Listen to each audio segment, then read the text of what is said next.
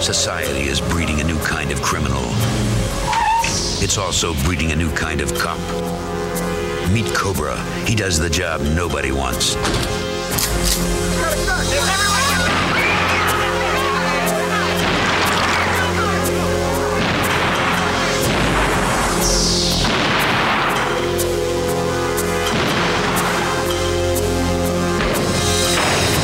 Did you use unnecessary deadly force? I used everything I had. Do you know you have an attitude problem? Yeah, but it's just a little one. You think you would recognize me if you saw him again? The tall one? Yeah, the one that wants to kill you. Do what you have to do to get a lead on this maniac. And if I find him? Do what you do best.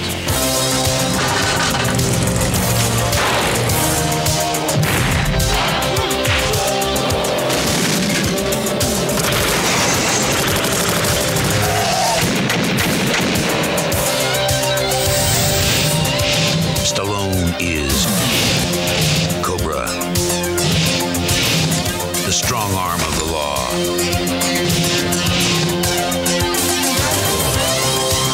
Welcome to Midnight Flicks, a podcast dedicated to discussing movies relegated to a late night purgatory. I am one of your hosts, Pat Mitchell, and my movie companion, Adam Walker, is joining as well for the debut of season 3 of Midnight Flicks. So why don't we start the inaugural episode of season 3 with a little game. We don't have a title for the game, but I thought it'd be fun if I looked up somebody's filmography and you have 1 minute to guess who it is, and I just read through their filmography chronologically, starting from oldest film to their more recent stuff. You just have to guess who it is, okay? So it's like Stump the Chump. It's like Stump the Chump, yes. All right. You're the chump here, but not and you're my the stump. eyes. And you're the stump. And I'm the stump. I'm here to stump. So let me get my stopwatch up here, and we'll get going. Okay, are you ready? Yeah, I'm ready. Okay, start. Toys, 1992. I'll even give you the year. The Truth About Cats and Dogs, 1996. The Great White Hype, 1996. Booty Call, 1997. The Players Club, 1998. Any Given Sunday, 1999. Am I deducing the director? No, this is an actor. This is an actor. Oh, okay. Well, that definitely broadens the scope considerably. Held Up, 2000. Bait, 2000. 20 seconds left. Ali, 2001. Shade, 2003. Breaking All the Rules, 2004. 10 seconds. Collateral, 2004. Will Ray, Smith? Close. Ray, 2004. 5 seconds. Stealth, 2005. And 1 minute is up. Final guess. I don't know, man. Jamie Foxx. Oh, okay. Yeah. Collateral. Ray. Collateral was the one that had my brain percolating in the appropriate direction. Well, sorry, my mind also wasn't in the right. It's a tough game. My mind wasn't right because I thought we were talking about directors, but okay. But I like this game, so we'll have to do this again. Good. Okay. So far, we'll keep tallies of our successes and failures. You're 0-1 in the guessing game. Fine. Well, I'm going to do it to you then next week. Are we going to switch back and forth? Yes, absolutely. Yeah. Okay. So the person that picks the movie gets to be the stump, and the person who didn't pick the movie that week gets to be the chump. Well, that was actually a lot more fun than I thought it was going to be. Well, fair enough, cool. But I also thought that this was going to somehow tie into tonight's movie you don't discussion. have to. You don't have to choose anybody related to the movie, because I feel like that would be too easy. You know what I mean? Yes, I know what you mean. Well, okay. Tonight we're talking about 1986's, which I have a theory that I've probably put out there before, but 1986, the year I was born, is the greatest year in film history. So we double back around to that theory by covering. We ended season 2 with a Stallone vehicle, and we're starting season 3 with a Stallone vehicle. Cobra from 1986. I don't know how long ago it's been since you've watched this, but I'm very curious to hear your thoughts off the top. Yeah, so a few things. As you mentioned, we've basically bookended our break with Stallone outings. Also, this is our third Stallone film, and we've only done one Arnie film. So what does that say about Stallone's filmography in relationship to Arnie's in terms of... Yeah, no, that's an excellent observation. I feel like we can keep mining... Stallone's filmography is a nutrient-rich Midnight Flicks cave that I feel like we've got 3 seasons and 3 episodes on a Stallone film, and I think we've all but exhausted Arnold's shit, because I mean, I don't know if when people listen to this podcast, if I know they're not as particular about the movies, that make the cut as we are, but Arnold doesn't have a lot of like Midnight Flicks worthy movies in my estimation, and I think you're on the same page. Like, we couldn't do Total Recall. Total Recall fucking rules, but it there needs to be it can't be so polished and so great that we talk about it on here. It has to be flawed in some capacity. So it's good to talk about this for the opening of season 3, because we do look for movies that have failings and flaws, and Arnold just doesn't have a ton of those. Surprisingly, yes, and that's exactly it. He has overall, at least by the time he had reached some level of superstardom or recognition globally, he has a pretty consistent filmography. Now, granted, there's some stuff that are duds, it's not all great. And certainly if we were to go way back and, talk about the Hercules movies, those are definitely, exploitative, grindhousey, weird, lo-fi movies. So there's that, which who knows? I've got some ideas moving forward with this show that might bring us to that sort of territory, but we'll see. But then when you get into the 90s, it gets a little spottier too, but it's also one of those things where, I don't know, we could probably talk about a movie, let's say like Eraser. I don't know. It just seems like, yes, there's just his movies. It's hard to put into words. It's hard to quantify, because it also can't just be, it has to toe the line. It can't be a total pile of shit. That's not what we do here. We don't just review movies that are like unfucking watchable for any reason. They have to be, toe that line between fun bad and like ridiculous bad, Right. I have to be having fun. It can't be so bad that I'm no longer even wanting to watch. Yeah, and of course, throughout the time that we've done this podcast, I've had to redefine and hone my own definition of what a cult movie is, because it's not as simple and as easy to define as people think, because there's different shades on the spectrum of what is a cult movie. And that's kind of what I feel like we've tried to do, is to talk about movies that align on different spots on that spectrum.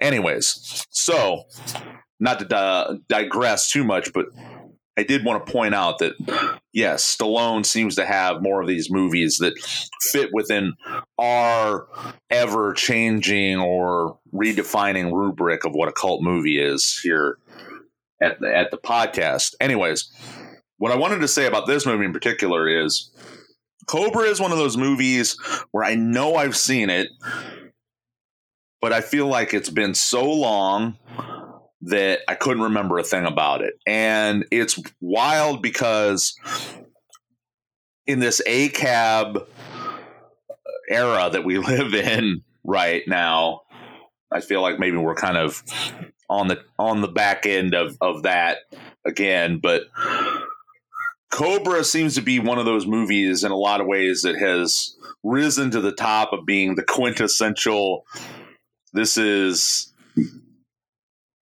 copsploitation at its finest, 80s type shit. You know what I mean? Yeah, it's almost in its attempt to be like this tough on crime movie, it's almost parodies police to be like ineffectual fucking boneheaded just like troglodyte, a system of troglodytes. Like it doesn't. I feel like I was going to ask this to you later. What is the purpose of this movie? What is the message? Because I feel like maybe through time it has gotten lost, but it is so absurdist that it almost feels like it's parodying the police force, rather than like Stallone being like this cool cop on the edge. Like, it doesn't feel like that. It feels like it's parodying police in a large degree. Yeah, but that is completely unintentional, of course. Right. Correct. It's because Stallone with this movie leaned so hard into all the tropes that it sublimated it beyond being just a movie about renegade cops, but about, parodying the renegade cop idea. I think that's why it came back around as a cult classic, because I think people maybe then went back and started revisiting it, and they're like, this is absurdist. Like, this is so insane. Whereas at the time, they were trying to make a straightforward, gritty cop movie, and it just comes across as like borderline, like Riff Tracks MST 3000. Absolutely. Yeah. Well, and it's also go ahead. Well, I was going to say, it's also because it's layered within an actually well done movie in a lot of ways, which I don't want to get too much into that. So, we've got a 7-layer cake here, 7 bean dip, 5 bean chili kind of movie here. Going back to that. I'd also say what we have here is what would happen if a giant pile of cocaine became sentient and decided its life ambition was to write and direct a movie for some reason. I think that's like a lot of what's going on here. Just 1986 prime coke years for filmmaking. And we'd be remiss to not bring up that, this is the byproduct of Stallone being turned down essentially for the Beverly Hills Cop movie, which he heavily had revised the screenplay for and was supposed to be the main star of, and his vision was too expensive for the studio. So they decided to go more of a comedic route with Eddie Murphy, obviously. And so this Cobra is the vestiges of what Stallone had in mind for Beverly Hills Cop. So we have in part to thank Beverly Hills Cop for Cobra, because we wouldn't have one without the other. So. And vice versa. So the studio clearly won out on that divorce happening. Yeah, they got two ends of this of a crazy spectrum. Okay. Any other initial thoughts that we want to get to before we dive into the plot here for anyone who hasn't seen Cobra? Yeah, I just want to mention up the top that this was also semi-directed. I say semi, we might get into the reason behind that. By George P. Cosmatos, who some of you may know as the father of Panos Cosmatos, who's the director behind Mandy and Beyond the Black Rainbow. So we've got a little bit of. And I don't like how my Greek brethren was blackballed in this movie. Yeah, he got the short shrift for sure. They kind of cut him out of the deal. This is like the equivalent of the Todd Browning Dracula, where like Todd Browning was notoriously fucking wasted on the set of 1931's Dracula, and it's been said that the cinematographer basically directed that movie while Todd Browning just showed up wasted the whole time. Not to say that George Cosmatos was drunk at the wheel, but Stallone was a goddamn coked up wrecking ball on this set and seemed to be his show to direct and to lead. And Cosmatos was director by name alone. So yeah, and from what I've gathered about this movie, it really appears to be where Stallone's ego had inflated to such a point that it was making those around him very uncomfortable and very hard to deal with him, which other movies that I've read about him, that hasn't been so much the case. But this seems to be a big part of the narrative of this movie is Stallone's ego really kind of took the wheel and, forced everybody to adhere to his singular vision about this. Yeah, they were definitely, this is definitely peak Stallone being full of himself. And for good reason. I mean, he's ripping off, mid 80s. He's coming off of Rambo First Blood Part 2 and Rocky 4 right before this comes out. Which is funny because Over the Top was the last episode of season 2, and now we're doing Cobra, the first episode of season 3, and Over the Top is what he will, come out with right after Cobra. So, yeah. And I'm looking at his filmography now. We have so much more to mine. I mean, this is like we opened up we found a cave with a Pandora's box of goddamn Midnight Flicks movies that we could run through. I can't wait for what we pick in season 4. Incidentally, I do have a Stallone related film on my list. I don't know if we'll get to it. Related or he's in it? It's not directed, but he's involved in it. He's on screen? Yes. Interesting. I don't know if we'll get to it this season, but it's there. Yes. Okay. Well, not everyone has seen Cobra. It's not, not for everyone. And when you see the big Stallone bangers, like we're never going to do any of the Rambos or any of the Rockies because they're both critically acclaimed and they're fucking awesome and they're nearly flawless. I guess we could maybe tap into some of the later Rambo movies, but Cobra kind of flies under the radar of the mega popularity of those movies. The general description is a tough on crime street cop. I can't not say this description without doing the movie voice. A tough on crime street cop nicknamed Cobra, Marion Cobretti, must protect the only surviving witness to a serial killing cult. Did you find anything weird about the cult, the main cult member being the knight? What is he? He's the knight. I'm getting him confused even now. He's not the Night Stalker. The Night Stalker. He's the Night Slasher. He's the Night Slasher. Was that on purpose or? I'm sure it was. I'm sure that's completely a reference to the Night Stalker. Okay. I found it very, very hard to every time. It was just, I think of my main man, Richard Ramirez, with fucked up teeth.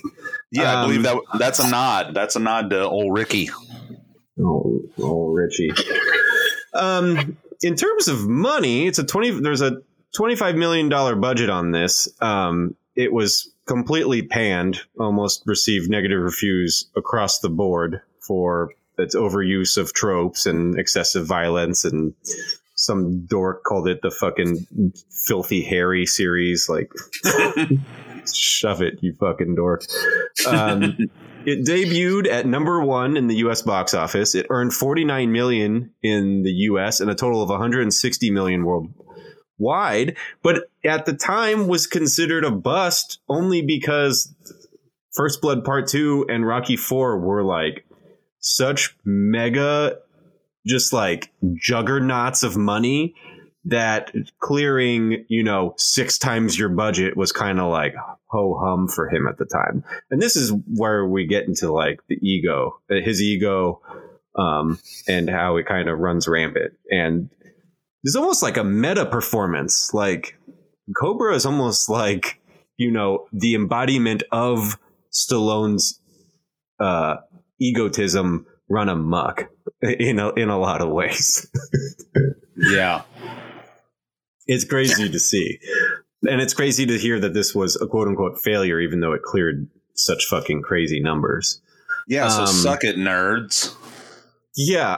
This is like the Filthy Harry. Oh, fuck out of here. Basically, the critics were like Detective Monty. They are the Detective Monty of the critic world. Okay. We'll get into. Oh my God, there's so much to get into. Anything else we want to get into before we do our classic good, bad, and questionable segment? No, because I feel this may be a fairly bloated section again. So let's just move on. Surely.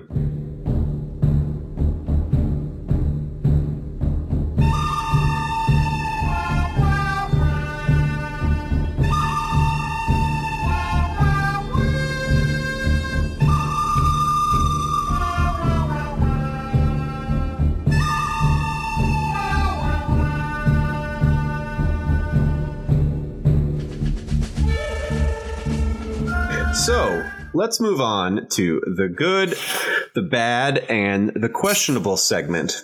Starting with the good, I have at the top of my list of good, is this the coolest Stallone ever was and ever will be? Because I vote yes. On purely aesthetics alone, he's like, you could say whatever you want about the character and the performance or whatever, but aesthetically, this is the coolest that it fucking gets. I don't think it gets any cooler than this.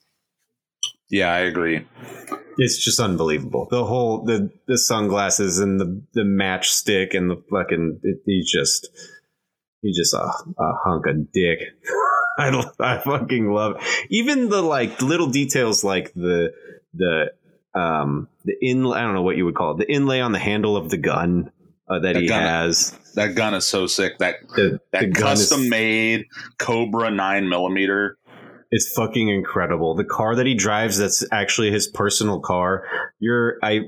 Watching this movie, I was like, I could just see you like Stan's dad in South Park, where he's just covered in fucking jizz, jizzing over the car and gun shit in this. Because I don't have any description for any of it. I'm like, that's a fucking tight looking car. I didn't even look it up because I knew that you would either have looked it up or knew what it was. But that car that he drives is fucking bonkers sick. I fucking love it.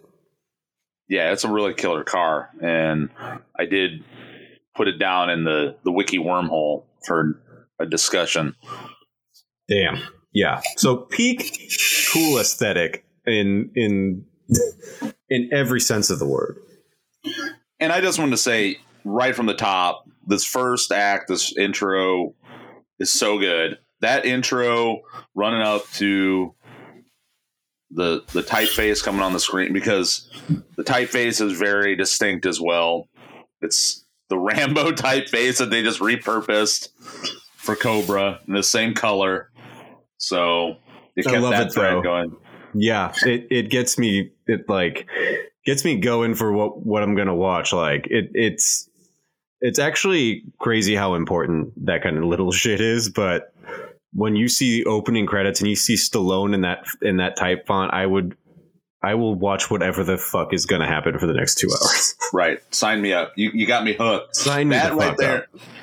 up. In design school and advertising school, they talk about that stuff a lot. Obviously, about the psychology of color and design and how it affects the consumer. So yeah, clearly they knew what they were doing with this one. They knew how to thread it with other Stallone stuff. So they get you right there. And then it just leads into that whole intro with the cult, the gang cult, smacking their axes and pick hammers together. Where are you at with the aesthetics of the gang cult? So here's the thing with that.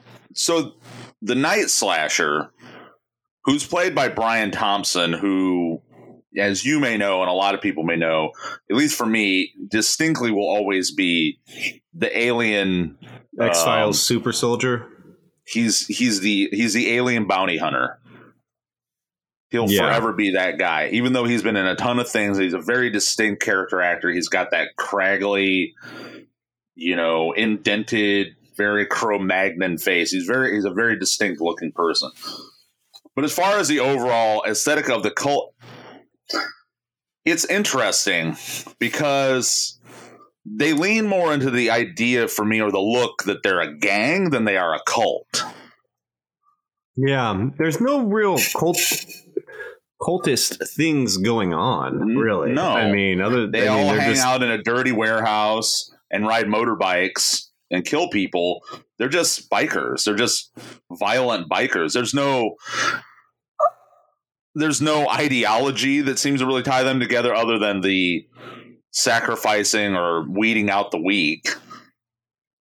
Yeah, no, I agree. It's I also just think it's when I see them pounding those axes, it's fucking super lame. I can't get on board. I like the cult ultimately, but that scene with them just like banging axes for no reason, it's real fucking lame. Yeah, is that their, I don't know, is that their day at church? Is that what they do to get?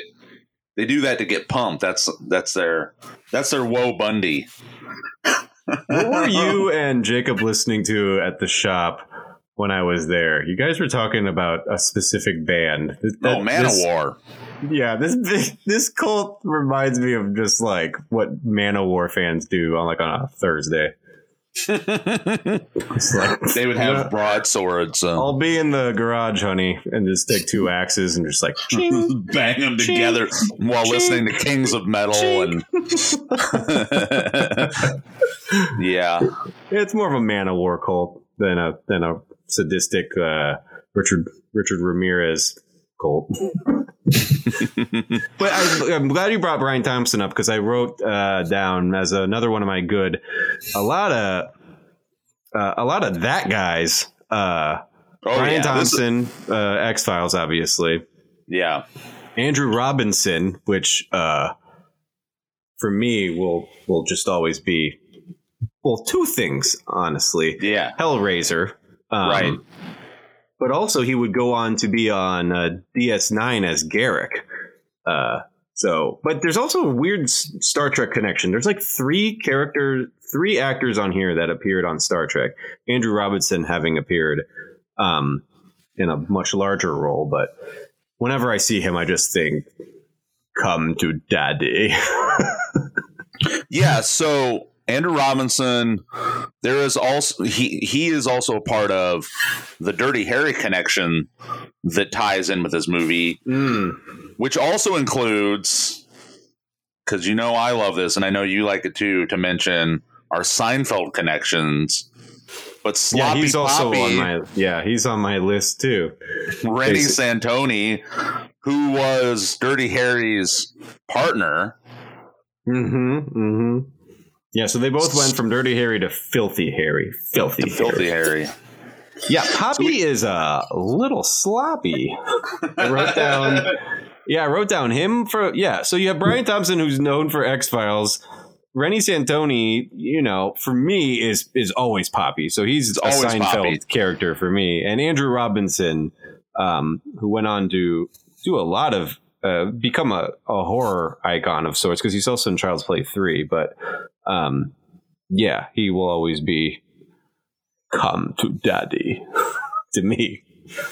Which is funny because if you took Andrew Robinson out of context of these movies he's been in and you didn't have any association with it, you would never make this association that his face has that kind of Weasley kind of deceivious aspect to it. But because I've seen him play those kind of characters so much, when I see his face, he just looks like a fucking weasel. And he has a very Weasley look to him now.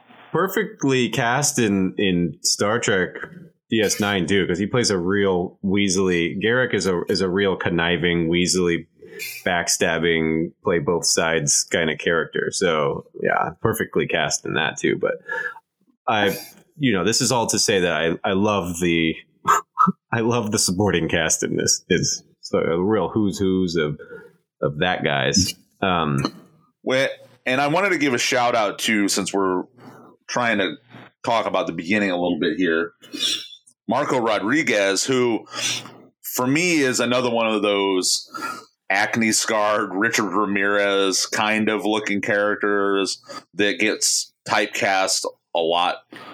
There's the other guy, I'm drawing a blank on his name, but he's also in Predator 2. He was in Showgirls, which I haven't seen, but we've talked about, but I know he was in.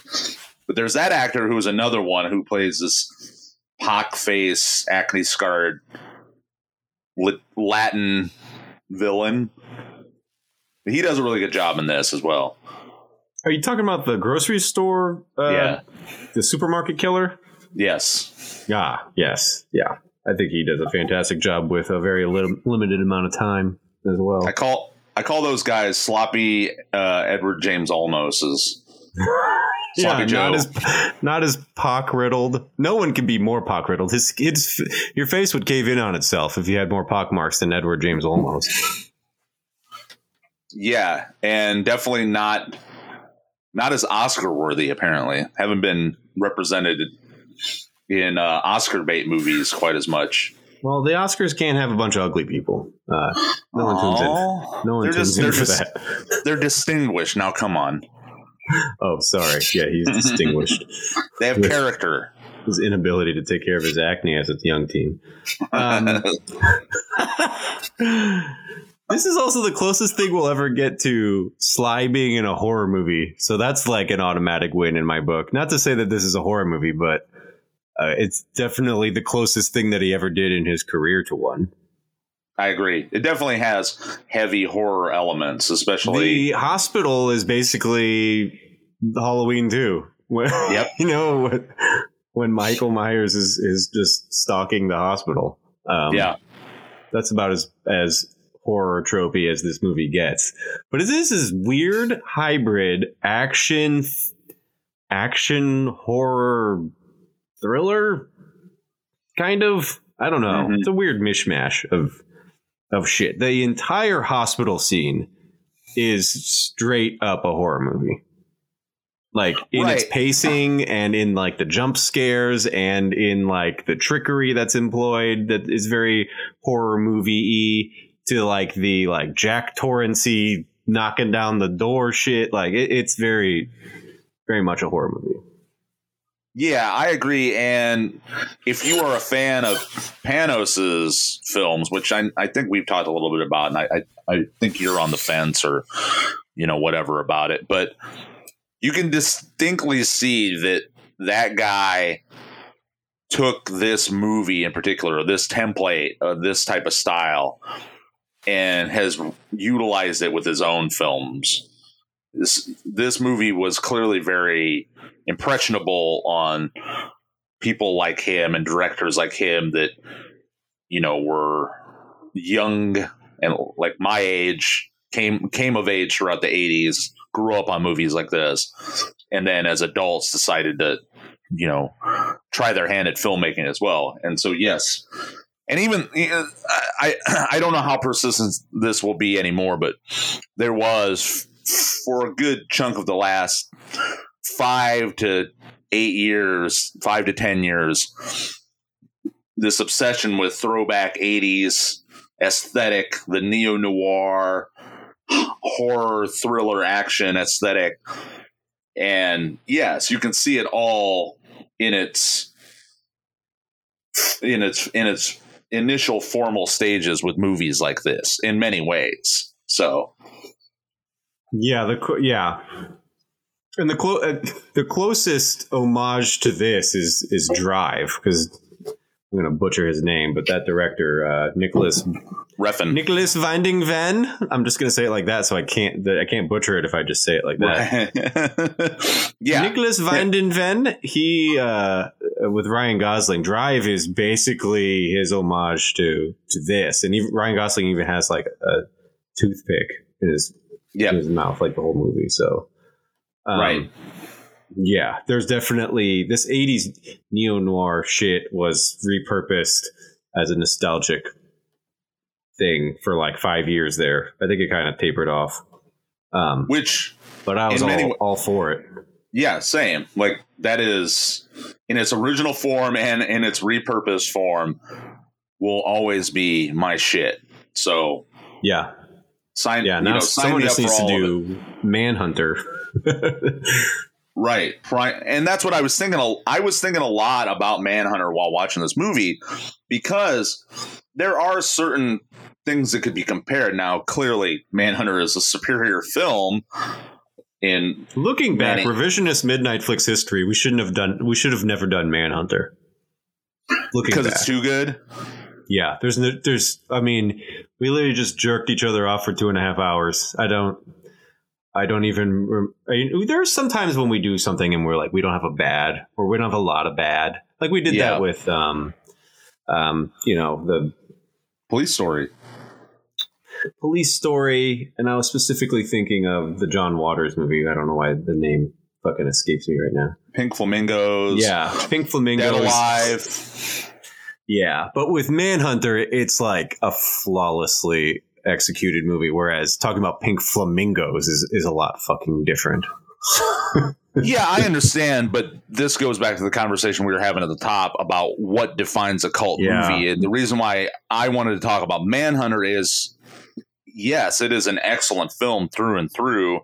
There's some aspects of it that are dated, sure, but it still doesn't get the attention I feel that other movies that would be equivalent in their quality do. Yeah. Because, and I feel that has a lot to do with the subsequent Silence of the Lambs related movies that came out afterwards and overshadowed it. And then, we were shedding a spotlight. Sure. But before we go on any further, since we're talking about the cast, we would be obviously remiss if we didn't talk about Brigitte Nielsen. Well, yeah, because I was waiting for my bad. But as far as quintessential 80s babe. I am not on this train. Really? She's not a babe to me. She is unequivocally like attractive. I can understand the attraction. But in terms of like blonde Amazonian women, that doesn't do anything for me. But yes, quintessential, absolutely. It's like she only exists in the 80s. True, you're right. But also is like basically famous because of Stallone and as he dragged her along through these movies. So what were you going to say about her specifically? You're not even on board for Red Sonja? Oh God, no! I fucking absolutely hate Red Sonja. Oh wow! Here we go.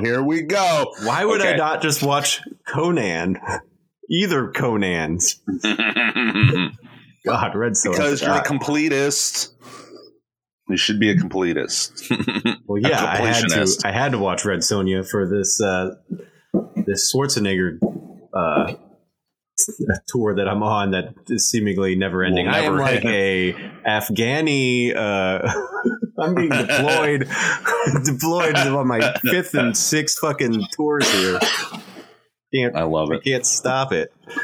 I'll get there eventually. I'm watching the Expendables movies right now.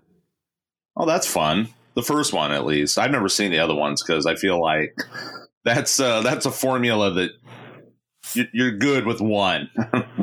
Stallone in the Expendables looks like his own like Madame Tussauds wax figure that has been like is like fucking sitting in the sun too long. Like he looks like a melting former shell of himself. It's fucking crazy.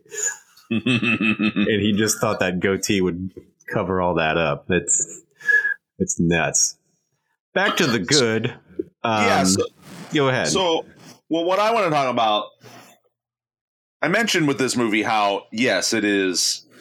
It's a layered movie in the sense that there are aspects of it that are very hokey, ham-fisted, campy, that relegates it to being the movie that it is considered now. But there's other aspects of this movie that make it a very, very exemplary film from a technical standpoint. It's got some beautiful camera work. There's a lot of really good camera work, a lot of amazing shots in this movie. Editing's really sick. There's some really good, like, quick, fast-paced editing. I think all in all, the movie is put together very well. It looks cool. The lighting's amazing. I think from those aspects, yes. From a continuity aspect, they edited so much out of it that there's parts of it that make little to no sense, and that's through the fault of the film being edited down to 90 minutes. But we can talk about that later. But yeah, I more specifically agree that. Well, finish your thought. I don't want to bulldoze through you. No, that was it. What I mean by the editing, all the parts that were excised or chopped out to slim it down, what they did with it when it made sense, or I guess particularly, I really do. You may be contrary with me about this because of your feelings on Brigitte Nielsen, but I really do like that whole sequence where they're doing the quick edits between Cobra and Sloppy Poppy doing the interrogations out on the street with the seedy underbelly folks of LA on the strip. And then they do the quick shots between that and Brigitte Nielsen at her photo shoot with the sex robots. With the guy from LA Law or whatever the fuck, I can't remember where he was from. And those robots are basically holdovers from Rocky IV's Polly's sex robot servant. Yeah. I really like that. That's what I mean. There's certain aspects like that, the quick editing, montage type of stuff. But yes, gotta have a montage. There are continuity issues otherwise. Well, I was going to pinpoint something because I do think this movie its flaw is what it chose to leave out. So when they edited it, they did a hack job on it that I think makes the movie lesser than and adds more questions than it answers. But specifically, about halfway through the movie, we get an all-time, unbelievably badass car chase sequence. Like one of the best ones ever. So from a choreography standpoint, and from like everything you're talking about, shooting that scene and editing it, a lot of times car chase scenes, and same thing with like really complex martial arts or hand-to-hand combat scenes, but a lot of times I can get confused as to what the fuck is going on if it's not like edited properly. Like, where are they in relation to one another and all that? It is expertly put together. It's so fucking good. That first car chase scene is one of the best car chase scenes in like cinema. It's up there. It's like a George Miller choreographed car chase scene. And speaking of George Miller, we're then towards the end of the movie, we're treated to a second one. Only this time it's like a Mad Max death cycle truck chase scene. Not as good as the first. It's not as complex or long, but lots of stuntmen going head over the fucking motorcycle and shit. Like it's great. Yes, fully in agreement. Specifically, the centerpiece moment in that first car chase is when Stallone's in his car with Brigitte Nielsen and he does a complete 180 turn in his car and goes in reverse while he's shooting out the window. I absolutely love that. It is so good. It's very Mad Maxian, but unique to this movie too, in the same regard. So it's not like a complete copycat or trying to be Mad Max. It's just fucking great. It's just really good. It's like the movie Bullet, like in terms of top notch choreographed car chase shit. It's insane. Yeah, totally. I agree on that. And of course, we're going to mention this. This movie is replete with memorable one-liners. The script is stacked. We are going to. It's funny the things that we agree to disagree. I completely disagree, which is crazy. I'm of the mind that this had the potential for it. But then in retrospect, I'm like, these are all forgettable. I think it's poorly written, but go ahead. Yeah, but that's my point is they're ridiculous. Again, it's that whole parody of he just leaned so hard into making this script chock full of one-liners that, yeah, they're terrible, but they're amazing because they are so bad and hilarious. My ears would like perk up every time Stallone was going to have like a reactionary comment. And it's crazy how disappointed I was every time. Like, it was not only bad, but it was also like observational and like forgettable. I was always like, what did he like? I don't know how much writing credit he has on this. I know this is his screenplay and he had to have written all of his own lines, but it seems crazy that no one put anything in check. I love the crime is a disease, meet the cure as a tagline and as it's executed in the movie, which is we're in the height of movies that will just execute the tagline from the movie in the movie. Like, right in the middle of the 80s. Like that was just common fare. But then outside of that, it's so bad. I'm with you though. We're on the same page, but you like it for that aspect, whereas I'm like not as I didn't find it as endearing. In a bad way. Okay, well, let's just go down some of them because I know we have a new section that you've added to the back end of the podcast. When we get to our awards, yes. Our one-liners. But this has got so many of them that, you know, we'll condense it down when we get there, obviously. But yeah, you're going to have to pick your favorite. Right. This is going to be much harder for you because you have to pick the one you like the most. We've got Go Ahead, I Don't Shop Here at the supermarket. Yeah. That one's pretty. I like that one.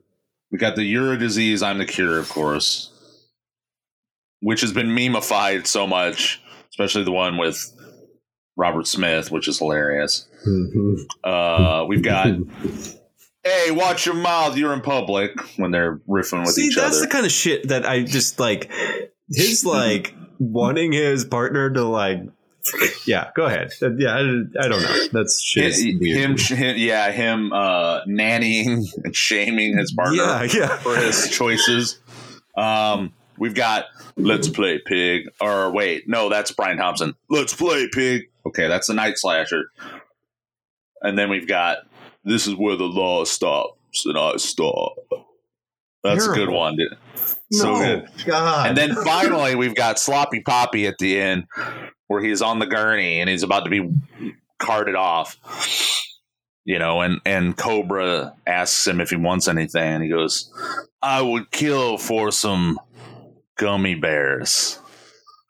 It's like you're saying the thing, except like you're saying it in a way that's like, and I like it, and I'm like, yeah, that's why it sucks, and you're like, yeah, but isn't that why it rules?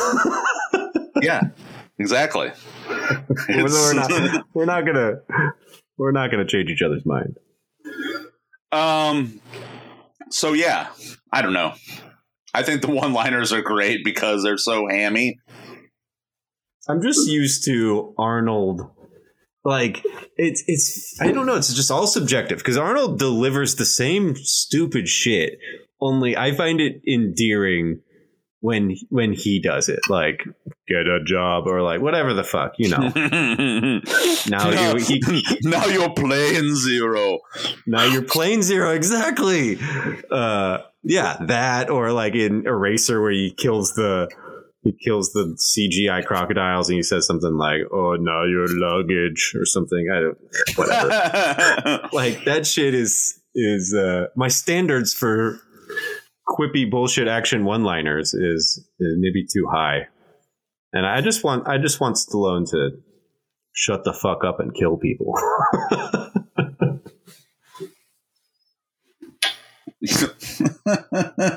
Which is funny because another thing going back to talk about Arnie in relationship to Stallone and in terms of the quality of their filmography and the quality of their acting, it's just so funny to think about Stallone's trajectory because he wrote a screenplay and acted in one of his earliest movies, which has become in many ways one of the most iconic movies in American cinema, and it's an incredible movie.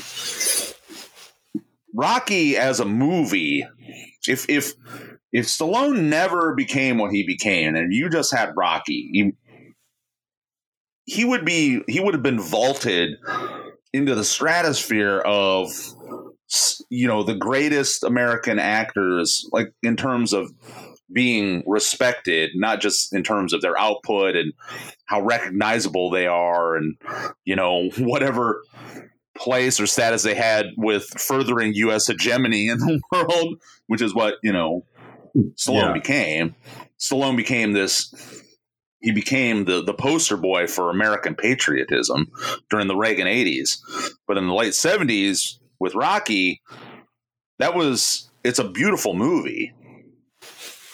Yeah, he's whether people like it or not, he's an actual auteur. Like he is. Right. And like that's what I mean. He's an actual Stallone never actor. was. Stallone never was. You mean Schwarzenegger? Or sorry, Schwarzenegger. Yeah, Schwarzenegger never was. No, it never was.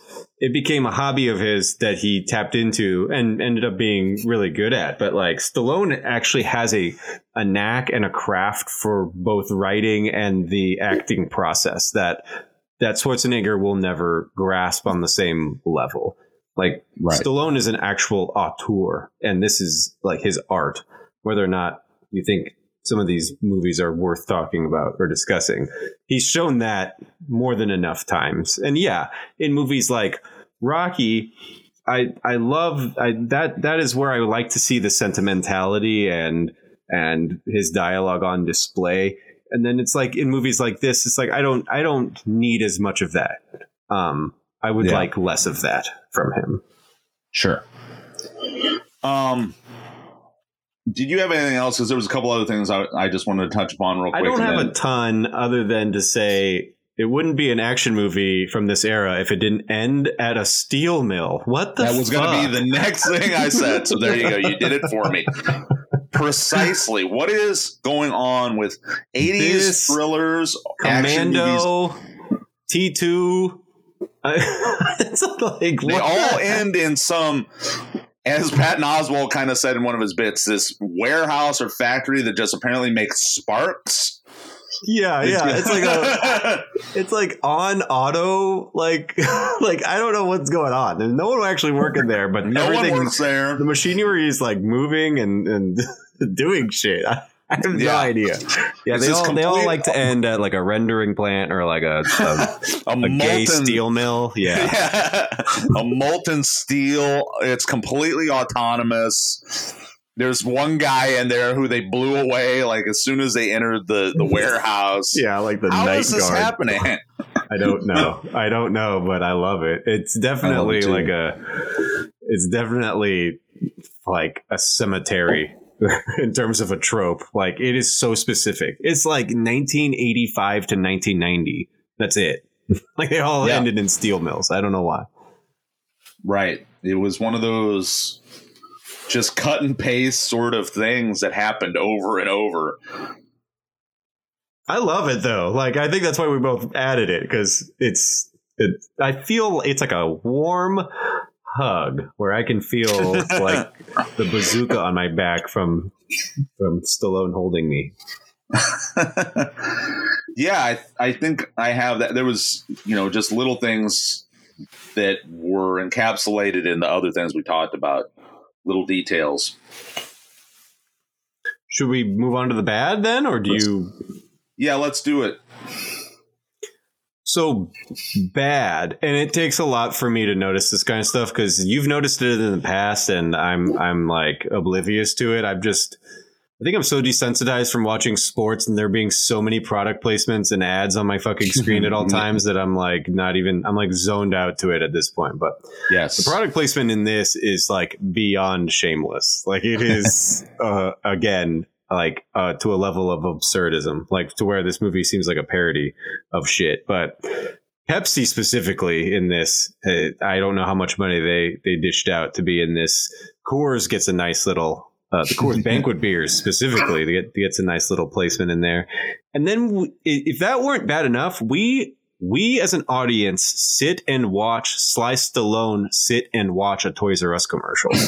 Right. What is going on? Why am I watching him watch a commercial? And then we like have to sit through the commercial with him.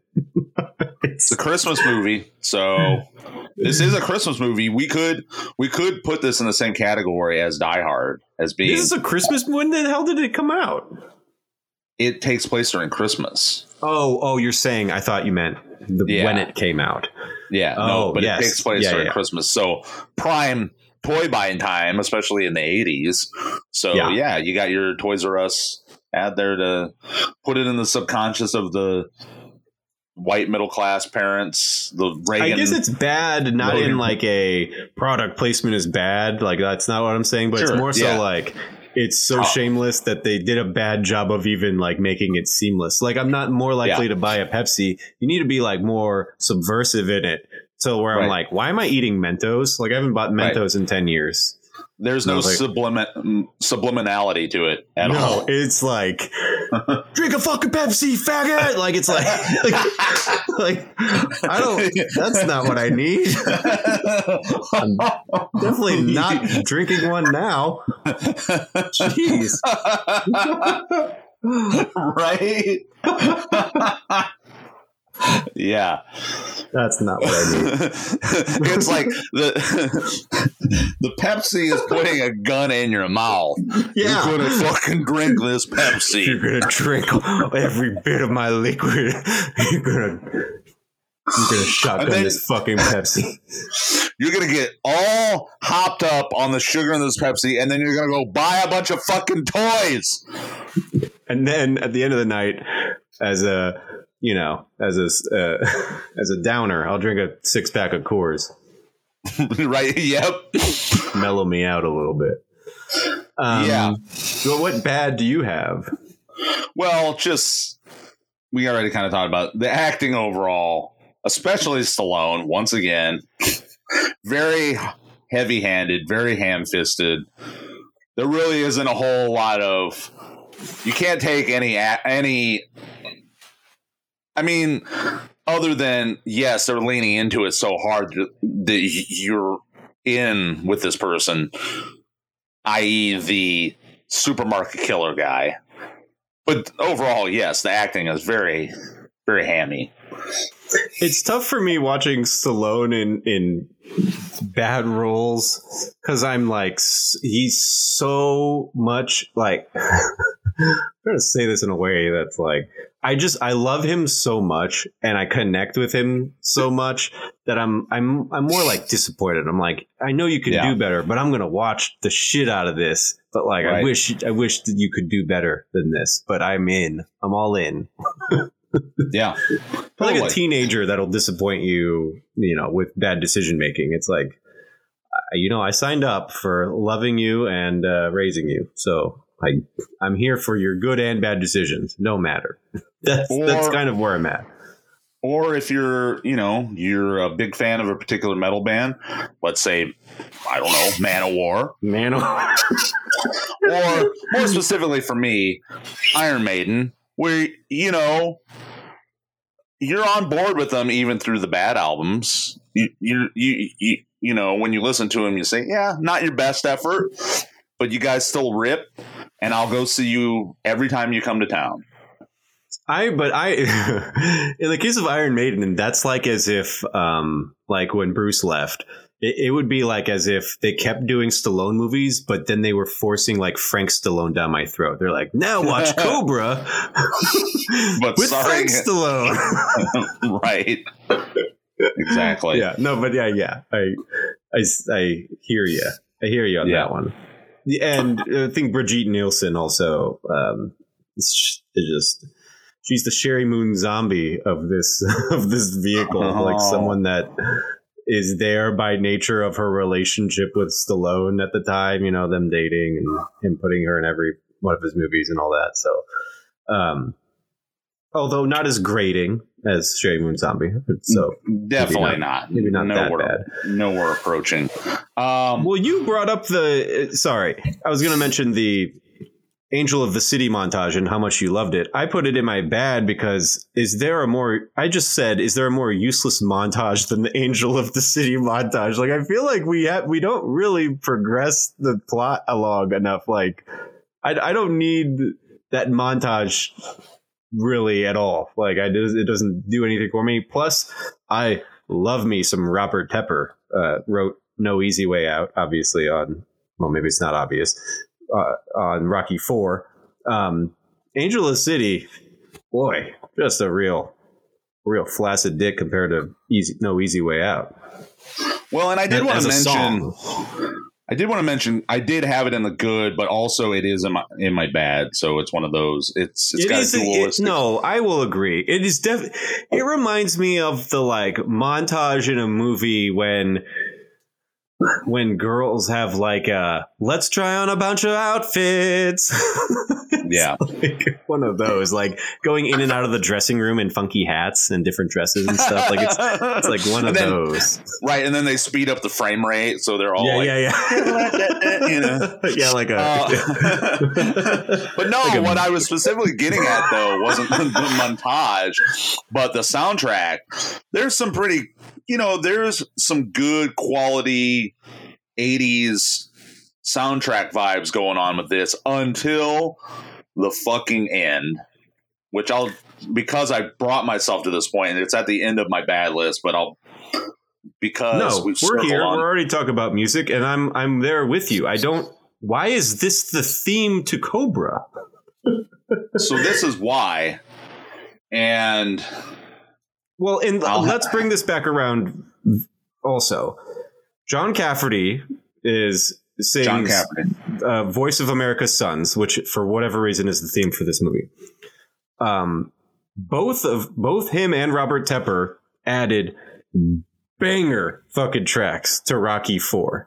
And then he like went back to that and like Robert Tepper and John Cafferty were like, well, yeah, we got like some B-sides you could use. Like, that seems like essentially what happened here. But what were you going to say? Like, it's crazy that they use the exact same dudes for Rocky 4, and then they just didn't deliver at all. But yeah, that is a fucking weird song to be the soundtrack to this movie. It's not good. Before I go into John Cafferty, though, let me just say, you know who would have been better suited to do the outro music for this? I would love to hear your suggestions. Ted Nugent. No.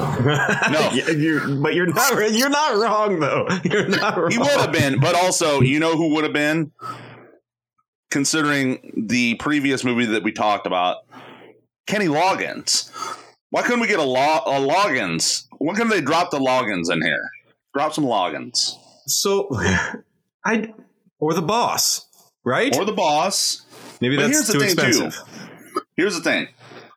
This gets back to the John Cafferty discussion. The John Cafferty and the Beaver Brown Band, mind you, he has a band.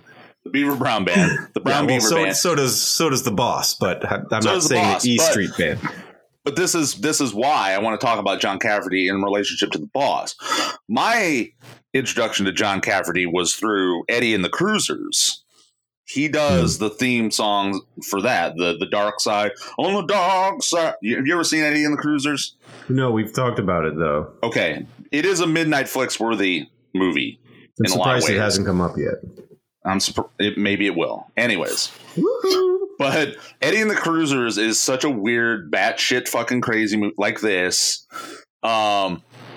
where the premise is Eddie is this 60s renegade rebel kind of savant genius guy that's way ahead of his time, and he writes these songs that are played by, in actuality, the John Cafferty Band, which sound like 1980s Bruce Springsteen budget, like Sloppy Joe versions budget of Bruce Springsteen. But the whole weird shit about the movie is Eddie and the Cruisers is writing music that sounds like it should be made in the 80s. It's completely anachronistic. And so, yes, the Boss would be better suited because John Cafferty is just a budget version of the Boss, what he's doing. It's that heartland, working class type of stuff. But at the same time, even though Stallone said that Cobra was is essentially supposed to be Bruce Springsteen with a badge, that was what he said. Yeah. So it brings that the Boss would never have been on board with this movie. There's this misconception that people have about Bruce Springsteen because born in the USA, blah, blah, blah, and because he's like an insufferable lib at this point. But back in the day, he was a diehard working class kind of labor left-ish kind of dude. That's what the whole, like all of his music up to that point was all about the struggles of the working class. So Stallone can say all he wants about that, but I feel like in the Boss's heart of hearts, he'd be like not cool with the idea of this movie. That's just my speculation. They even asked him, and he was like, "Nope." Right. So they had to get John Cafferty and the Beaver Brown Band to fill in. John Cafferty will always be Hearts on Fire. That song is like not non-ironically like one of my favorite songs. I listen to it still to this every time I work out. I'll listen to Hearts on Fire at least once. I could run through a fucking brick wall for Hearts on Fire. I'm not saying that John Cafferty doesn't have some bangers. He does, but a lot of that also has to do with that being the greatest montage of all time, training montage ever. So they're very hand in hand. I don't know if I would have loved that song without the montage, but yeah, to go from that to Voice of America's Sons, I just doesn't fit. I need some like axe banging, not metal, but like some like some D mode, like some industrial banging on a pipe in the background music. Right. That's what I need. Thematically, lyrically, what does that have to do with the movie? I don't know. And it happens, and then they, as if you didn't know, it even in the credits is like, it credits that song as being the theme for Cobra. So, yeah.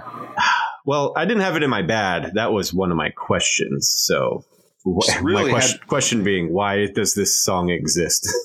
Yeah, they really just had to shoehorn that John Cafferty song in here, didn't they? Did. Do you have any more specific bads? Because there's already stuff I already brought up.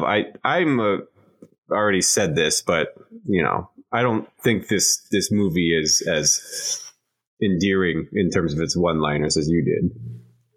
Well, I will say, of course, that this movie gets the Falling Down in Predator 2 award for the obvious racist tropes, especially being laid upon the Latin community, the Latin and Hispanic community of LA. Yeah, very much so.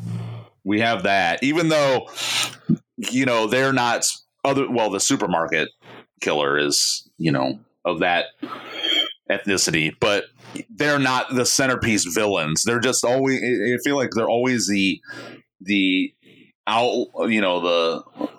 surrounding villains and predators of the movie, the ones that are, the detritus of a society gone bad, a crime riddled society gone bad. So you got to have the predatory, feral Latin gangs there that get showed up by the.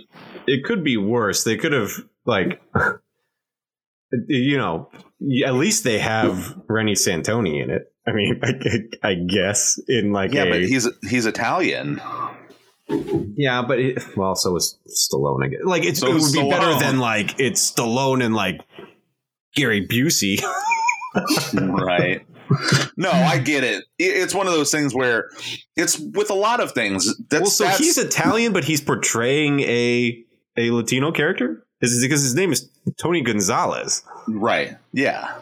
No, well, that's actually not. That's good. Another thing that has happened repeatedly in Hollywood. That's why we have we have Al Pacino playing Cubans and the like. True. Never mind.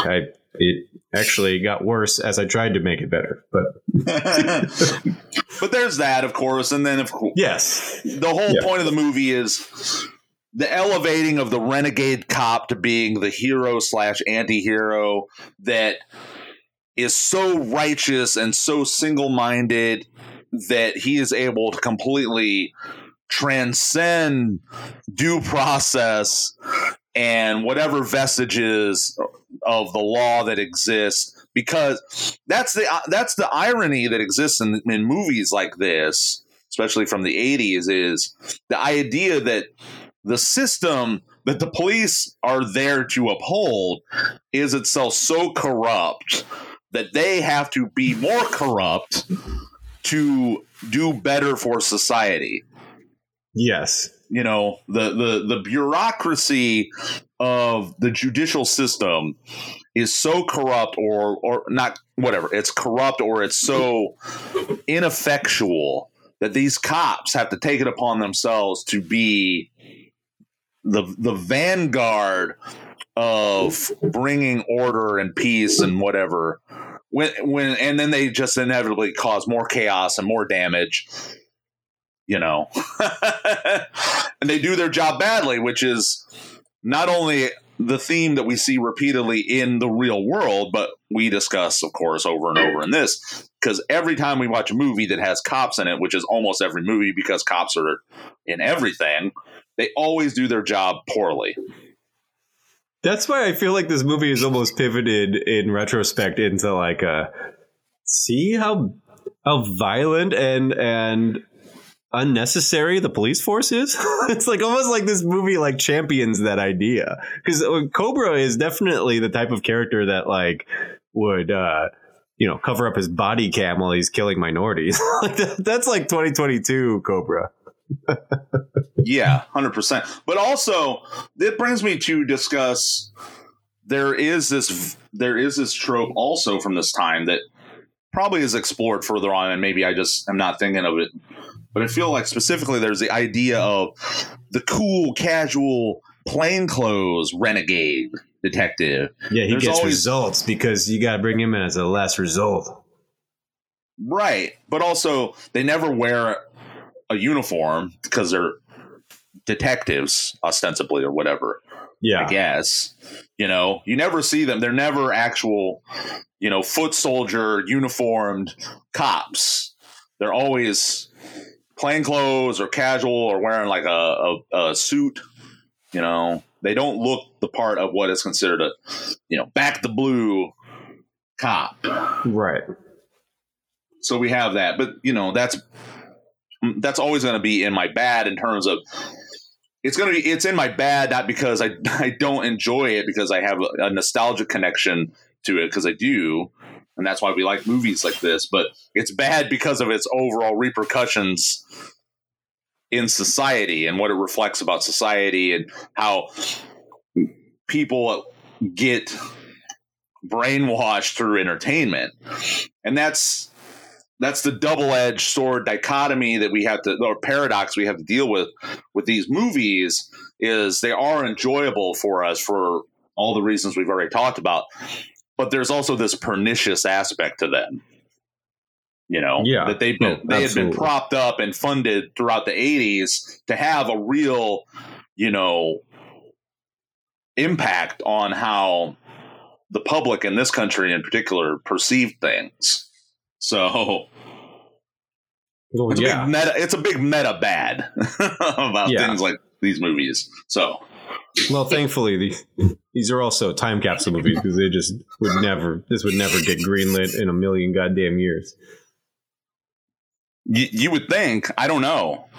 The thing is, closest thing you have to it would be Old Boy, who directed Bone Tomahawk, him doing whatever the fuck he wants with his movies. Right, which is a loving homage to this style of movie. And it's not necessarily, that's the thing. It's gotten to the point where, for nostalgic's sake, it's fun. Yeah, Zahler. It's fun to watch and talk about these movies. And he replicates them, I don't think, from the standpoint. It's not the same, because it's a facsimile, obviously, with someone like S. Craig Zahler, where back then, these movies were being funded. They were getting a lot of money from the military and you know, and things like that to create, to manufacture consent, essentially. And now we're on the other end of it, where people look at it from an entertainment nostalgia standpoint, but they're not replicating it for the same reasons. It's an homage. Yes. Anyways, there we go. There's my TED Talk about. I knew it was coming. You knew it was coming, and there it was. Questions. There's a lot of questions. I'm not. You can, if you'd like. I'm not going to ask any questions pertaining to plot holes and continuity that doesn't make a lot of sense, because there's a version of this movie that exists that, come hell or high water, I will track the fuck down. 100%. A lot longer and seemingly answers a lot of those questions. But questions that exist, given the material that is in front of me, there's some questionable food habits here that borderline on psychopathy. What in the holy hell, first of all, is going on with Cobretti's pizza eating habits? Yeah, he's eating pizza with scissors. You're eating onions and spotting dimes. I don't like what is going on with him. He cut off the tip of the pizza with scissors, and then he just ate that as like a mini pizza. I didn't understand any of that. And then if that isn't batshit enough, the sheer liquid tonnage of ketchup that Brigitte Nielsen chooses to cover her French fries in is nothing short of maniacal. I'm not even sure why that's a scene. Well, and it's interesting with that scene because you see it happening, and you're of course thinking that as it's happening. Your eyes cannot be averted. You can't look at anything else. You're like, will this ever end? But then it's obviously made intentional because Cobra actually points it out. Yeah. So was it the setup? Was it the setup for a punchline? I don't know. Much like everything in this movie, this movie exists in the brain of a coke-addled, like, someone that just cannot stay on one topic. They're just like, they got a million ideas, and some of them make it to screen and some of them don't, and even bad ideas make it to screen, and it's all over the fucking place. Like the ketchup thing is insane, though. So I had this, and it was like bad, but also questionable. So we'll just put it in the question since we're there. Yeah.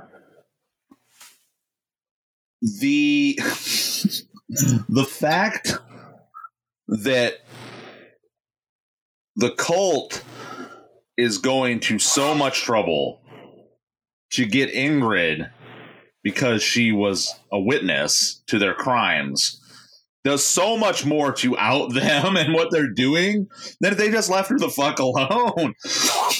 This is a good question. My question is in the same vein as yours. Why don't they just have the inside woman in this instance? Why don't they just have her kill Ingrid? I don't understand. Exactly. She's already there. An inside person. You could easily kill her covertly and no one would be the wiser. Cobra's the only one that even brings this theory of a mole to the table. Yeah. By them going on this rampage, this cross-state killing spree, which includes the Night Slasher himself, who, by the way, also they mention that up to this point where they're learning about the cult, the Night Slasher kills 16 people in a month, and they have no idea who he is. He is the alpha omega of serial killers, if that's the case. This motherfucker, and it's not, you see their techniques. They're not particularly covert or... No, not at all. There's no sophistication to this whatsoever. So this fool got away with killing 16 people in a month, and they're still... we have no idea because he has no MO. He has no consistent MO. So, and that's always the thing with when you watch like forensic shows or anything about serial killers is it's harder to track down the serial killer that has no consistent MO. Oh, they're not a woman killer. Oh, they're not killing people in the LGBTQ community. Whatever. This guy just kills whoever. He just likes to kill. Yeah, no MO whatsoever. So that's funny to me that they're able to go as long as they do, and then they just go on this assault on the populace to get ultimately to Ingrid. But I get it, like they're a chaotic group. That's the whole point. They're chaotic evil in the Supreme. But yes, this idea of like we must never be found out, so they're going to go to these great lengths to expose themselves. I know, it's like so ironic. I agree. It. I mean, so our boy, I was looking it up just out of curiosity. Our boy Richard Ramirez killed 19 people that we know of from his whole career. Pretty much, that was April of 84 to August of 85, and I'm assuming there's more than that even. But yeah, we're talking about almost the same amount in 1 month. So yeah, obviously that's nuts. But also, is in a group, for a group to do that, you could just, dispatch random cult members to go do killing. So Richard Ramirez was a one-man fucking operation, whereas this is a bunch of axe bangers. Yeah. Like, it's not like, the actual night. So what? He's the Night Slasher, right? I still am getting this fucked up. Not like the Night Slasher is personally doing all of them, right? Or is he? I don't know. This is a question for... Sure. And that may be the case, is ultimately it was the group doing it, but it was being pinned on one particular individual. So also, that's if we know plausible. anything about serial killers or, the way they are perpetuated through bad policing, it's not like police know there's violent crimes in LA all the goddamn time. How they're pinning every violent crime on this one group? There's no calling card, right?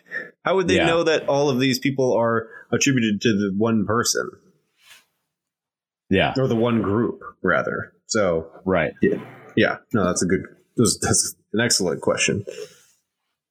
Can you imagine being as intense as these villains are all the time? Just every waking moment. They're just no chill. No chill whatsoever. Like, I don't even know. What do they do for funzy? Yeah. Do they have like a Parcheesi night, maybe? Come on, get some leisure. Maybe they wouldn't be killing so many motherfuckers if they just had some leisure time. Come on. Yeah, play some chess or have a pizza party. Have a pizza party? Well, I imagine if they had chess that the Night Slasher, they're like, oh no, not again. The Night Slasher put all the pawns up his ass or whatever. Like, everything has to be ruined. Like, God, my bishop. You put the bishop in your ass, Night Slasher. This is why we can't have nice things. I just bought this chess set. I wanted to say maniacally shoving them up or into your dick hole. That would be really maniacal. Oh, great! You're just cramming it into your urethra. Where's my bishop? See it in the homie's dick hole. It's just him with gritted teeth going check, check, check. Like, God, I wish this was a checkmate so we could end this. I wanted to point out, kind of in the bad, but also, I guess we can bring it in here, is the main implement, the weapon of the Night Stalker. Before I read up about it, about its origins, I thought that just looks like some cheap, shitty thing you get from a truck stop. But apparently it was custom made. And so whatever I thought it looked tight. It looks cool, don't get me wrong, but it also looks hokey because it's it was custom fucking made. They custom made that. So the things that I've seen are the replicas of that. Clearly, it wasn't vice versa. The real deal is like in Stallone's kitchen. Like I don't know. Is it hanging above the mantle? Yeah. Any more questions? Why does he have a match as a toothpick? Because he doesn't smoke. There would be a function to it. This is a great question that I just never even fucking asked myself. It would be a good payoff if, like, at the end he's like, burn. I almost did my Arnold impression. Hey, yo, burn in hell. And then he, like, flicks the match into like the Night Stalker is. God damn it. The Night Slasher is covered in gas or whatever, and that's how he kills him. Like, that would make the most sense. Yeah. But no, it's never touched upon ever again. It's one of those just weird cocaine brain idiosyncrasies where he was just like, hey, this is cool. And everyone was like, yeah, it looks real cool, Sly. Then he's got to do it the whole movie. That's actually got to be annoying. They got to be like, we got to find the matchstick before we shoot the scene, like every fucking time. That's gonna suck. Okay, I had other things, but there were questions that I was typing as I was watching the movie, and then they immediately got answered. So, all right, need to discuss them. But yeah, and then we already talked about some of the other things, like why are there no employees in the final battleground? Hey, tough economy. Move on. That's right. I just chalk it up to Reaganomics. They had to make cuts. They had to make cuts on the budget. Budget cuts. Downsizing. It's trickle down. They'll see it later. They'll see those funds downsizing. Later. Yeah, exactly. Okay. You wasted a kid for nothing. Now I think it's time to waste you.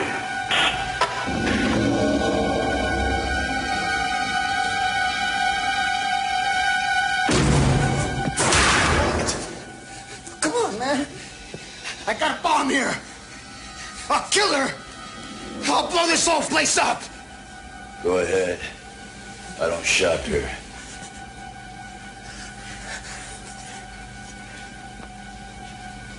Hey, just relax, amigo. You want to talk? We'll talk. I'm a sucker for good conversation. I don't want to talk to you. Now you bring in the television cameras in here now. Come on, bring it in. Can't do that. Why? I don't deal with psychos. I put them away. I ain't no psycho, man. I'm a hero. You're looking at a fucking hunter. I'm a hero of the new world. You're a disease, and I'm the cure. Die! We move on to our newly appointed awards section. I've come up with all new awards. Out with the old, in with the new. Shiny, bright. Shiny, new awards. We are going to go down them one by one here. The first one, the David Mendenhall Award, goes to the worst performance. Of course, David Mendenhall from Over the Top, Petulant Bitch Baby fame. What's the David Mendenhall Award for you in this movie? Well, I know now what yours is, but mine was Sylvester Stallone. I'm not even going to be mad at that. Yeah. I would put Brigitte Nielsen. Yeah, it's no surprise. Right. No surprise there. The Frank Booth Award goes to the character who best belongs in a David Lynch movie. This one was kind of hard, but actually I'm satisfied with my answer. Did anyone give you Lynchian vibes?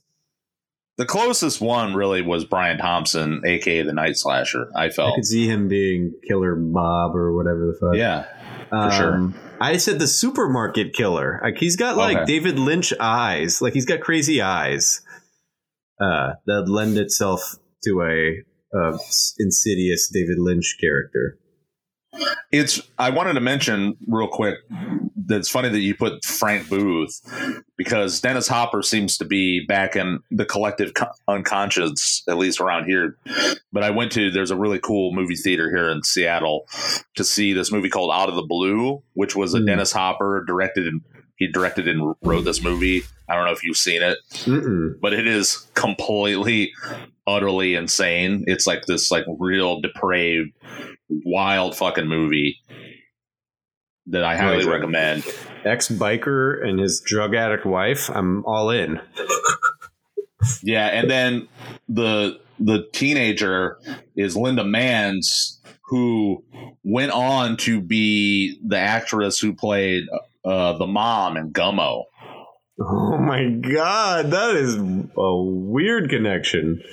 Who was specifically picked by Harmony Korine because of Out of the Blue. Oh, really? That's cool. I like that. Yeah, what a weird filmography. Days of Heaven, Out of the Blue, Gummo. She's really great in Days of Heaven. She's got a really brief cameo in The Game. Yeah. Damn, that's tight.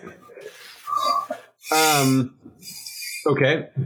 The E.G. Daily Secret Admirer Award goes to the biggest on-screen crush. Who you crushing on? Well, again, we're at opposites here, but I don't know who else to pick other than Brigitte Nielsen. I said Sly. I couldn't. Well, yeah. I couldn't think of anyone. We don't need to keep it cis hetero. We don't need to keep. Yeah, I get it. Oh, certainly not. Yeah, no. He makes my mouth water like a slab of filet mignon. Yeah, I like that. He is the most he exudes the most sex appeal in this, I feel like. In minus all of the character shit. Just I'm strictly aesthetics here. This is my favorite looking Stallone. Yeah. This era in general, 1986, where he was just fucking rip shit. Great, you could grate cheese on those abs for that whole decade. But yeah. Welcome to Primetime Bitch Award goes to the best one-liner in the movie. I kind of showed my hand earlier. Mine is just "You're a disease and I'm the cure." I not only still think it's just a phenomenal fucking tagline, but I do like the delivery in the beginning. Yeah, I don't know which one to specifically whittle it down to. I'm just going to go with, because I chuckled to myself about it, was the "Go ahead, I don't shop here." Yes, I'm so glad you went with that one because I actually do like that line a lot. I don't shop here. Where does Cobra shop? He's clearly an Albertsons guy. He doesn't shop at whatever that place was. The King Mart, I think that's what it was. He's not a King Mart guy. He's an Albertsons guy. Maybe he's like a Saturday open market guy. I don't know. Who the fuck knows? Okay, so we have reached the finish line here with our wiki wormhole, our discussion of fun facts that we found while researching the movie. It always starts with the ever important body count, which Dead Alive has set the record with 87, dethroning Waterworld, unfortunately. So we're at 87, and after looking it up, I think on IMDb, it said the body count for this was 52, 41 of which are killed by Cobra specifically. Yeah. So it's a decent body count for sure. And that might be like the highest individual body count. If Cobra himself killed 41, right. That's up there. Yeah. Okay. So let's rattle off a few. I've been more mindful of just picking my favorite ones. There's a lot of the movies that we pick just have a litany of trivia history that has been, compiled over the years. So I just picked my favorites. And then if there's anything that I've left off, or if there's anything that was your favorite, I specifically left some off that I thought you would bring up. So let's go through this. Like we already said, Stallone basically directed this movie without being credited for it. George Cosmatos basically sat around and yelled at everyone while taking directions directly from Stallone. I don't know why Cosmatos was such a hothead on this set, but everyone said they fucking absolutely hated working with him. So, yeah. Specifically, Brian Thompson said he had a real fuck show of a time, and he absolutely hated it. Brian Thompson was done wrong in a lot of respects, which brings me to my next fun fact. Brian Thompson had to buy his own ticket to see this movie himself because he was not invited to the film's premiere by the producers and Warner Brothers, which still mystifies him to this day. It mystifies me, and I'm not even like, that doesn't even, I don't even understand it. He's literally like the Yang in this movie. Right. It's so wild. But again, it's bonkers. Cocaine. It just slipped through the it just slipped through the cheesecloth brain, cocaine fueled brains of the people involved with making this. Cocaine. It's a hell of a cereal. Very rare work print of this movie, which I've mentioned earlier. It's circulated among fans. Most copies are of a poor quality, but it has 30 to 40 minutes of footage not available in any other version. And it also has all the X-rated material, which was removed from the final release. So lots of like naked corpses and more violent deaths and all that shit. Yeah. Boy, give it to me. Come on. I need a mainline, whatever the fuck this version of this movie is. I don't know when the anniversary for this is, but it'd be nice to get maybe a 40-year release for this fucking thing and do it proper. That'd be great before Stallone is, I don't know, off the radar completely. Well, in 4 years, theoretically, in 4 years, right. 40th anniversary edition. How the fuck old I am, because that's how old this movie is. It shouldn't be that hard. For Night Slasher's monologue in the final confrontation with Cobra, Brian Thompson did the scene with the script girl because Sylvester Stallone was apparently watching a basketball game on television. Not like he didn't go to a Lakers game, but he couldn't be bothered to be in the scene. So what the? Nice work if you can get it, bro. I don't even know. Piggybacking off of that, none of the supporting cast or crew were allowed to even talk to Sylvester Stallone during filming. And that's not like a character thing, not like in Manhunter when Old Boy specifically kept away from everybody, so he'd be more like fearful on screen. Yeah, but this is more of an ego thing. And finally, the last little tidbit that I found of interest. Much of Night Slasher's attack on Ingrid in the hospital scene was cut out for pacing and content. The deaths of the janitor and the nurse were originally shown on screen, and Night Slasher was also meant to kill the police officer guarding Ingrid, which was one of my questions, which was, you don't have guards on her door? So that was one of the things that was cut out. Two later scenes, Cabretti and Gonzalez taking Ingrid out of the hospital and Cabretti talking with Monty, originally included mentions of the officer's death. These were cut out to avoid continuity errors, but as a result, the ending in both scenes is choppy because of it. So that's specifically what we're talking about when we talked about the editing, taking out kind of some things and making continuity mistakes because of it. Yeah, and I wanted to add to the extended cut of this movie, if it ever comes out, or at least in the first draft, there's like a lot of really cool things in the first draft of the script apparently that got removed. One was that Detective Monty in the original draft was going to be the leader of the cult. And so that was I love that. I think that makes so much sense. I do too. That would have been so sick if you would have upped the ante with the gory, the tits, ass, and blood, and have that as the surprise, the twist. Fuck yeah, totally sign me up with that shit. And it also goes along with that trope of like almost like a video game where you have the boss who's very much established as the night slasher, but in reality, the super boss, the one like actually pulling the strings like behind scenes, is the one you have to contend with and is actually like the master manipulator in this whole situation. I love that idea of like, you got rid of the night slasher, but in reality, like this is the actual person you need to get rid of. And it's a good turn. Much more so than like the female detective who didn't have any lines and there's no explanation as to why she's even involved in the cult. No, that's a big swing and a miss. That makes this movie so much better. Instead, we get a wonky, basically rehash of, well, this came out before Rocky V, but him punching Monty and then being like, don't take it personally or whatever. Like, yeah, it's not even cool. It's just a real weak ending to this movie. It's so stupid. It's so... To make another Iron Maiden reference, yeah, it's like the idea with having Monty is the idea of the number of the beast, where it's you got the little man and then you got the devil and then you got Eddie puppet in the devil. That's like how this should have been. I love that. Yeah.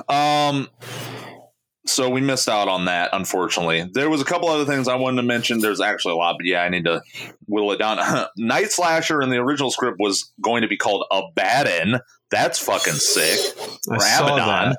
That's like a... Yeah, I'm way cooler, also. Reading it, I pronounce... Yeah. Abaddon? Abaddon? It's Abaddon, potato, whatever. So where does the name come from? Is it just like some satanic reference? It's a demon name, yeah. It's like, just a run-of-the-mill demon name. Okay. Run-of-the-mill demon name. Yeah, so there's that. Let's see, what else? Oh, yeah, this was kind of cool. So the Zombie Squad, the squadron that Stallone's a part of, that's a real-life thing apparently in Belgium, which is comprised of cops that go out at night and handle the crazed criminals on their own. So there's actually like a contingent of renegade cops in Belgium that are like the Zombie Squad. All right. I like that they're called that. Like, you're just the third shift, guys. You're the graveyard shift. Come on, come on, dudes. You can assign all the cool names you want, but you're getting paid time and a half, and you're the third shift. So like, whatever. You touched upon a lot of them for me. One of them was that apparently the final scene originally was also supposed to be shot in Seattle, and it was going to be a night scene where the chase was going to be between ferries and barges. I'm glad you brought this up because that's one I did not mention. Give me the ferry hopping motorcycle scene. Like, that sounds fucking awesome. And Stallone didn't do it because of the mosquito issue, I guess, that they would have presented. So that, but what a swing and a miss. That would have been another layer of badass scene that I hope that if you included that scene that you didn't take out one of the other two chase scenes. I could have needed that scene. Yeah. No, additionally, not like in replacement of anything else. Instead, we got the motorcycle chase through the citrus farm. Okay, well, sure. I'm cool with that, though. Like, leave that, and then give me the other one, too. Give me it all. Give me 3 badass chasings. All of it. Yeah, and then take out, like, the montage. One other thing I wanted to mention was Stallone's opening monologue was so gravelly because it was recorded immediately after he choked on his character's signature toothpick when filming a scene. I did not see that. That's cool that you even brought some shit up that I didn't even see. What the hell? Not to mention, I did read those facts that the facts of violence at the beginning are like so bloated and nowhere near anywhere close to actual reported facts of the time.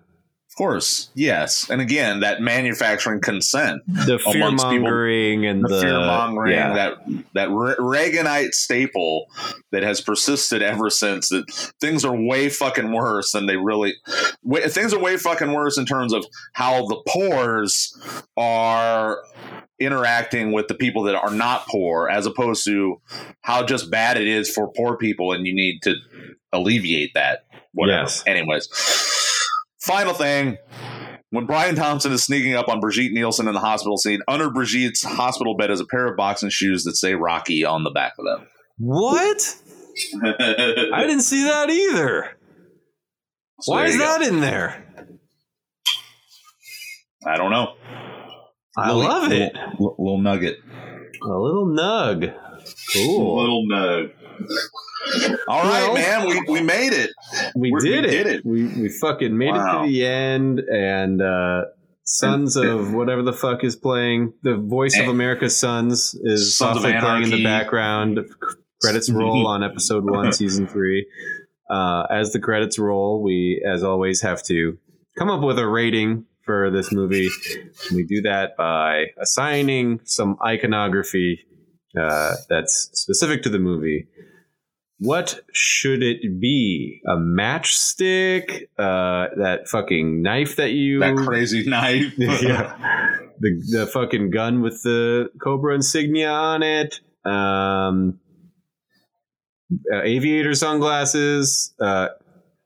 This is my vote. A fucking entire bottle of ketchup, like just French fries drowning in ketchup. That could be one. Yeah, or a novelty size hamburger. Let's do a matchstick stuck in a pile of ketchup drenched French fries bedecked with a pair of aviators. Oh, I thought you were going to say, oh God, it's still going. Go being ahead. Shot by a custom Cobra handled 9mm. There you go. Let me take what you did and actually make it the idea.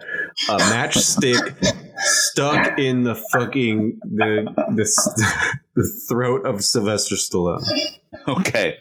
So fair how many matchstick CPR required matchstick in throat ratings do you give this? That's too fucking long. Let's just say matchstick. Jesus Christ. I give it 3.5. 3.5 match. So one of the matchsticks is broken. Yeah. I'm right there with you. Same exact rating. 3.5 matchsticks. Yeah. That took us too long, but we got to the same time. Same point in time. And of course, what is on the next episode? Your choice. Okay, so because I have a considerably lengthy list, even from last season, and I want to make some sense of it as far as how we go about picking the movies, at least on my end.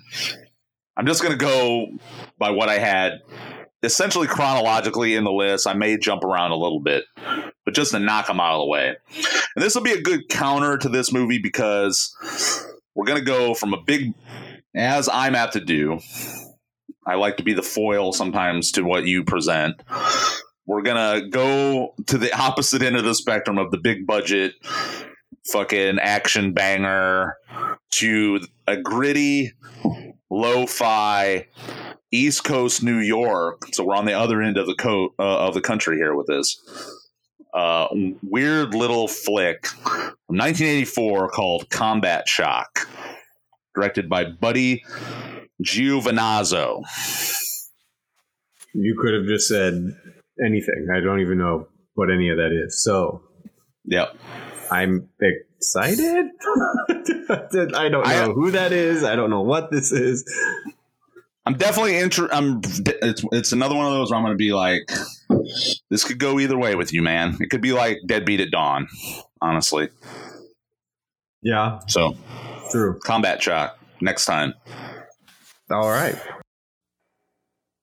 This has been another deep dive into Midnight Movie Madness. Big thanks to Charlotte Blythe for providing our intro music. Our outro music is brought to you by Robert Tepper with Angel of the City. If you are a band looking to submit a song or a listener looking to submit a question, feel free to shoot us an email at midnightflixpod@gmail.com or hit us up on our Instagram at midnightflixpod. For Adam Walker, I'm Pat Mitchell. We'll see you next week for Combat Shock.